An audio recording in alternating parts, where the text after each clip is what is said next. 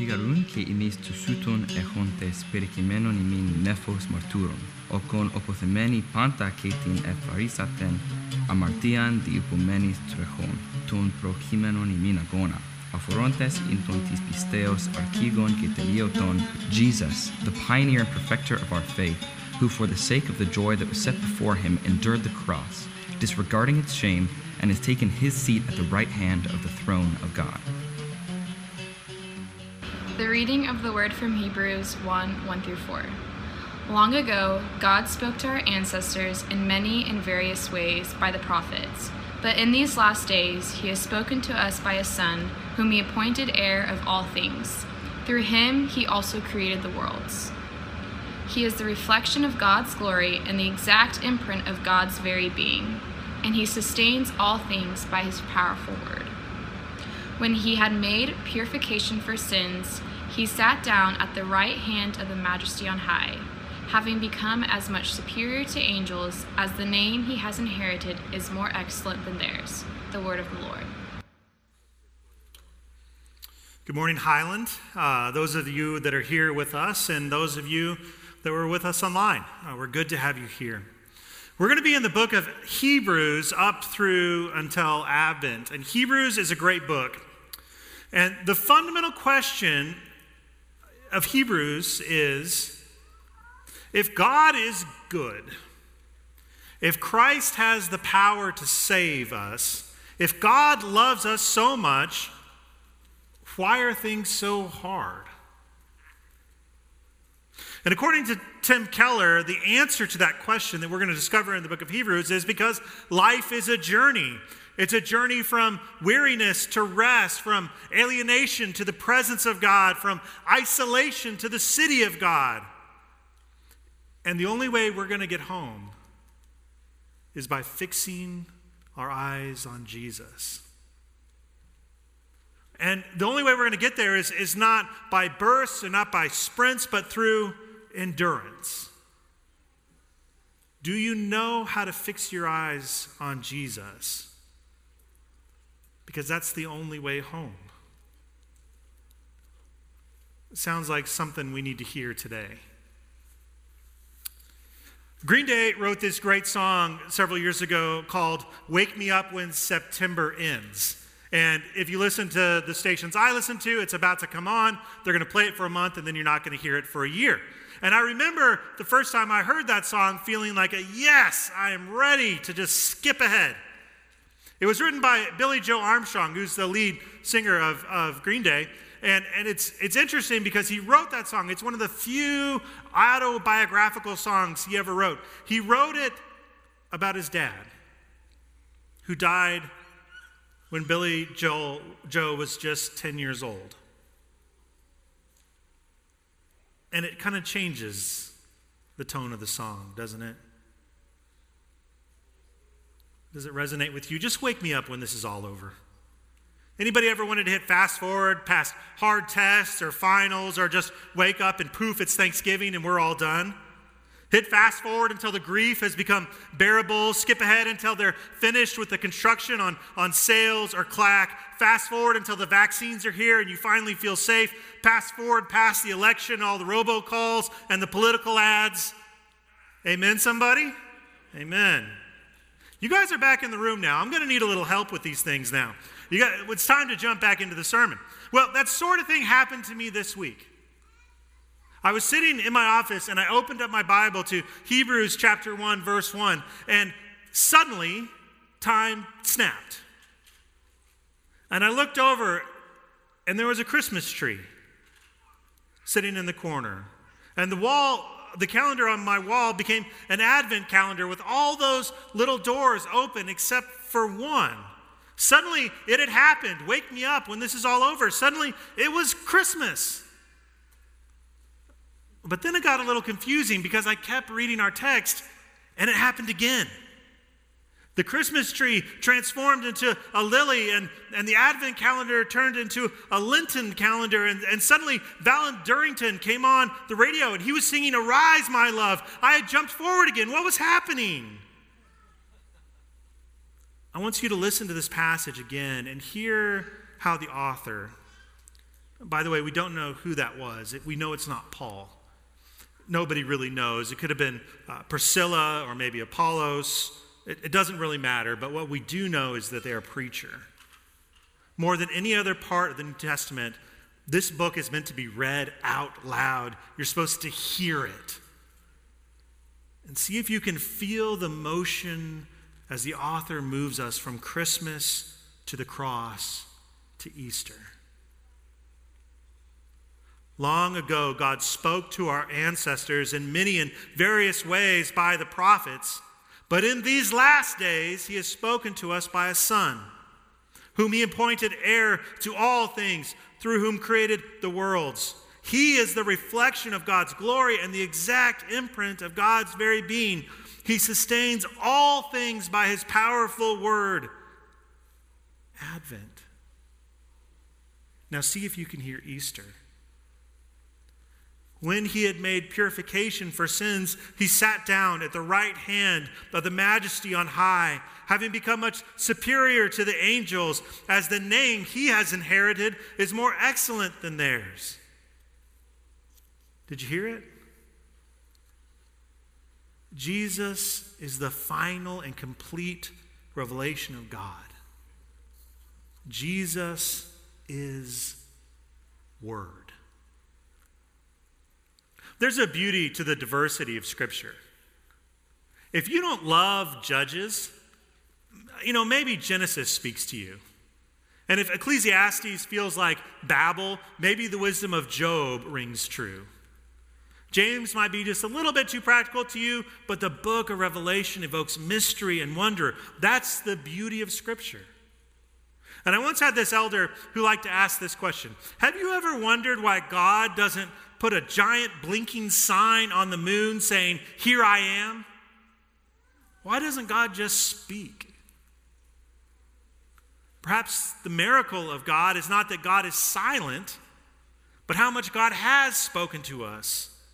God spoke again and again and again, prophet after poet after prophet after poet. And the text is literally translated as in various ways, in various times, God has been speaking. In drips, in drabs, in piecemeal ways. But in these last days, the writer says, in these last days, God has spoken in a final way, in a complete way, through a Son. It's as if all of history was a rainstorm, a coming rainstorm, and at first a drop here, and then a drop there, and then suddenly the torrent comes, and we are drenched in the wonder and glory and the knowledge of God. There will be no more further expression of God than Jesus. There will be no more fuller expression of God than Jesus. And it will never happen until the end of time. And Keller notes how hard that is. It's the way it is, and that's it. But it's true. But in this is actually a promise. And this is actually a pretty amazing thing, because there is no intimacy without finality. There's no intimacy unless you can accept the finality of someone else. You know this story. You want to get married because you're in love, because that other person completes you, because you're a good team and you like to do things together. And so you make a covenant, and then about 30 minutes after that covenant, your other does something that you don't like, contradicts you, reveals something about themselves that irks you. As one person tweeted, "I find it difficult to French kiss a person who takes a new roll of toilet paper and stacks it neatly on top of the old empty roll." And I get that. That promise, the experience is this period of non-intimacy. And you try to negotiate those differences. I can change them, you say to yourself. And you may be able to do that. But sooner or later, that effort is going to cost you intimacy. My microwave does exactly what I want it to do. If I wanted to make popcorn, it makes popcorn. If I wanted to cook on low for 30 seconds, it cooks low on 30 seconds. I have absolute control over my microwave, but you can't have a relationship with an appliance. And it's not until you're able to accept the other with finality that you're going to experience true intimacy. When you love them for who they are, just exactly where they are, just because that's who they are, then you're going to experience real love. And when that happens, the gifts are better, and the moments are sweeter, and the conflict is surmountable. The sex is better because it's final. You know that they've accepted you for exactly who you are, and you have accepted them for exactly who they are. It's safe. It's true for your spouse, and it's true for God. But that's not easy. That's hard. Because that means that God isn't going to be exactly what you think you want God to be. Most of us want a God that functions more like a butler than Lord. But there are going to be hard edges about God, tough things to accept. And God is going to say some difficult words because God is not a microwave. And the wonder of Jesus is that God accepts you through his Son exactly as you are. And that it completes this experience of intimacy. And Jesus does that by being the final word from God. Now, there may be new insight or new knowing or new facets that you hadn't seen before, but there will be no new revelation until the end of time. But Jesus is not just any son. Jesus is the heir of all things. All things are created through him. He is the reflection of God's glory. And if we dip back into Exodus, by the way, Hebrews is going to dip back into the Old Testament again and again and again. And he's going to pull stories back and bring them into this understanding of who Jesus is. If we dip back into Exodus, we learn about God's Shekinah glory. It's the radiance of God. It's the radiance that stopped the Egyptian army in its tracks. It's the radiance that happened at Mount Sinai that causes all of Israel to fall on their faces. I don't know if it was as powerful here as it was a couple of years ago. Do you remember that eclipse that went through? San Jose was in the perfect spot to view that eclipse. And I worked at a church that had a school in it, and so all day long we saw these children come out and they'd line up against the wall, and then they'd take those smoked glass goggles and they'd look up at the sun and then look back down. And the teachers were very serious about not damaging these children's eyes. And so they were told, like, as you walk out of the building, keep your eyes on the ground or the feet of the kid in front of you and do not look up. And so all of these kids they walked out and then they crashed into each other. And then they were handed these goggles. They got to look up at the sun for about all of 20 seconds and then down, back, in the door. But our maintenance guys, they had their own little goggles, and they were doing work outside, and I'd go out and sit there and talk with them, and they'd just take a look up, and they'd just look for a while, and then go do their work, and then they'd see more about how it changed, like the sun can move, but it was always in the same spot. And I'd go out there and look with them every now and again, and I got a text from one of our maintenance guys that evening, and he said, my eyes feel like they have sandpaper in them. Really? I said, put some drops in. I've been doing that all night. The next day he showed up, his eyes were red. And I said, man, you got to go to a doctor. And this maintenance guy, he goes to the doctor, and the doctor said, yeah, I've had about 12 cases exactly the same as yours. You looked for too long at the eclipse. Even the radiance of the sun can destroy our eyes. But somehow the miracle of the radiance of God is that drawing closer makes you want to be better. It doesn't burn you, it illuminates the goodness in you.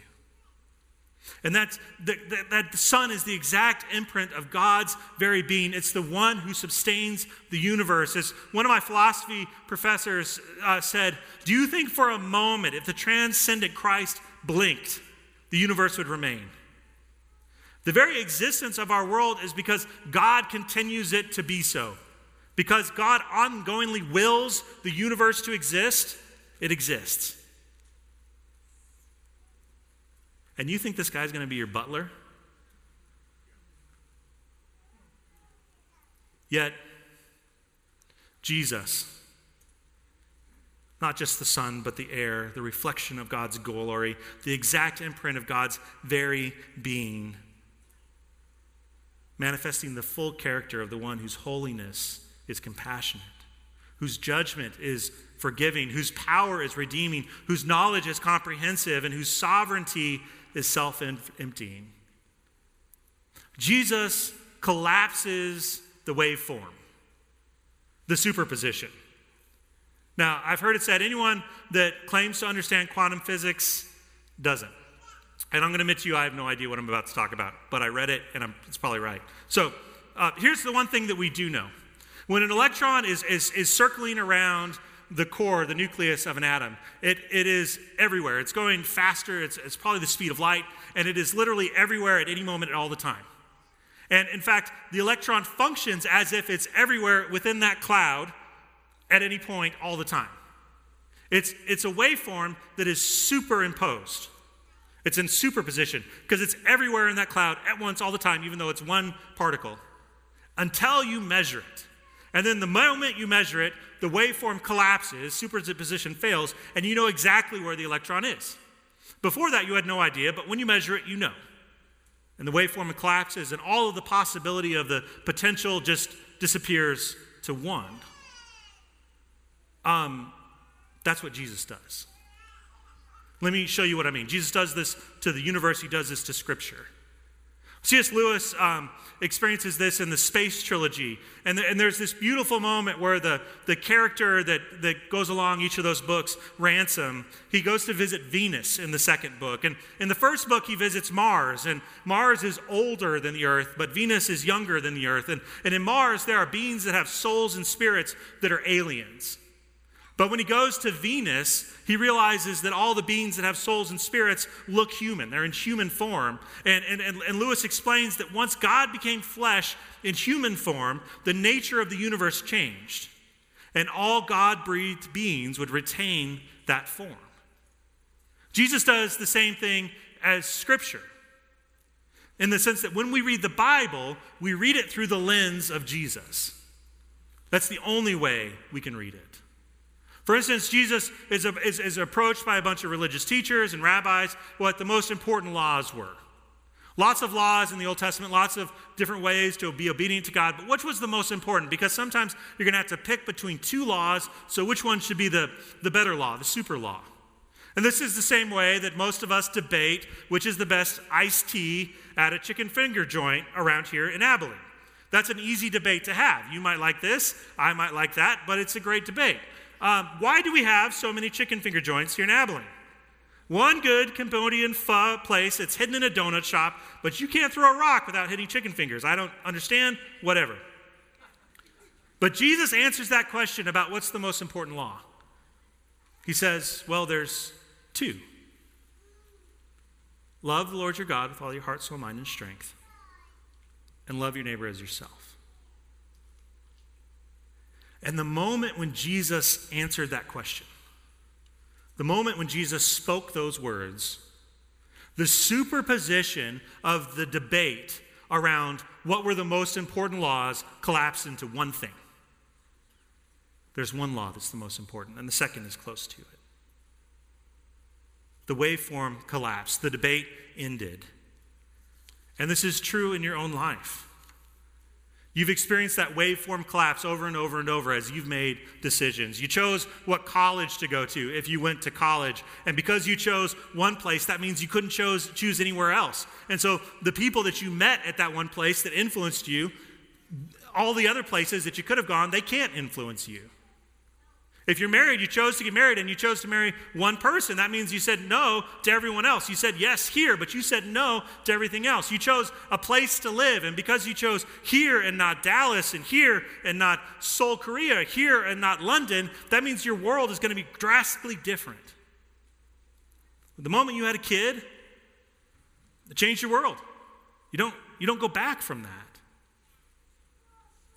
Jesus, as the final word, the final revelation that God is going to speak, collapses the superposition. There is no other way to find salvation. There's no other path to enlightenment. There's no other obedient way. There's no other good life. It's only Jesus. Yet in this degree of certainty, what we're going to find in the book of Hebrews is that Jesus is way more complex than just to say it's something simple and cleanly. There's all of these paradoxes that surround who Jesus is. Jesus is the high priest and the perfect sacrifice. Jesus is the judge and the forgiving friend. Jesus is God, the stamped image of God's glory, and a vulnerable human. Jesus is God sitting at the right hand of the Father, accomplished salvation of the universe, and he does it by being a humble servant. Jesus is the complete revelation from God, the final word, and the harbinger of something completely new. Jesus holds the paradox. Jesus exists as tension. Our tendency might be to resist that, to keep pulling on the edges, trying to straighten them out and pin them down as if we could place God onto some sort of specimen mounting case. The book of Hebrews is going to force us to make a choice. One of the other ways that Jesus collapses the wave. You know, the prophets who came in drips and drabs, they all said the same thing. Thus saith the Lord. Isaiah, thus saith the Lord. Jeremiah, thus saith the Lord. Amos, thus saith the Lord. Do you know what Jesus says? Truly, truly, I say to you. In our minds and in our hearts, we have a throne whom we offer our fealty. And either Jesus is the ultimate reflection of God's glory, the final image of God's person, the sustainer of everything that has ever existed, or he's nothing. He is either to be ignored or worshiped with total selves, with every ounce of our will and every beat of our hearts. But the truth is that I don't make either of those choices. N.T. Wright says the problem with most of us is that we live between those two places, never completely accepting the reality of Christ and never completely abandoning it. And as Wright says, what a shallow place to be. And so this week I'd like to invite you to do one thing. I want you to engage in a spiritual discipline of hearing. I want you to listen to or read aloud the book of Hebrews. And because the nature of Hebrews, it's one giant sermon that we're going to cut up into little pieces, I'd love for you to hear it in as big as pieces as you can so you can kind of feel the flow of the music as it goes through. I want you to listen or read aloud the book of Hebrews, beginning to end. Hear who Jesus is. Hear who the Word is. And see what happens. See how it changes you. See what happens when the creator of heaven and earth entered the world and made all things new. May you be filled with the Spirit. May you be captivated by God's love. And may you go in peace.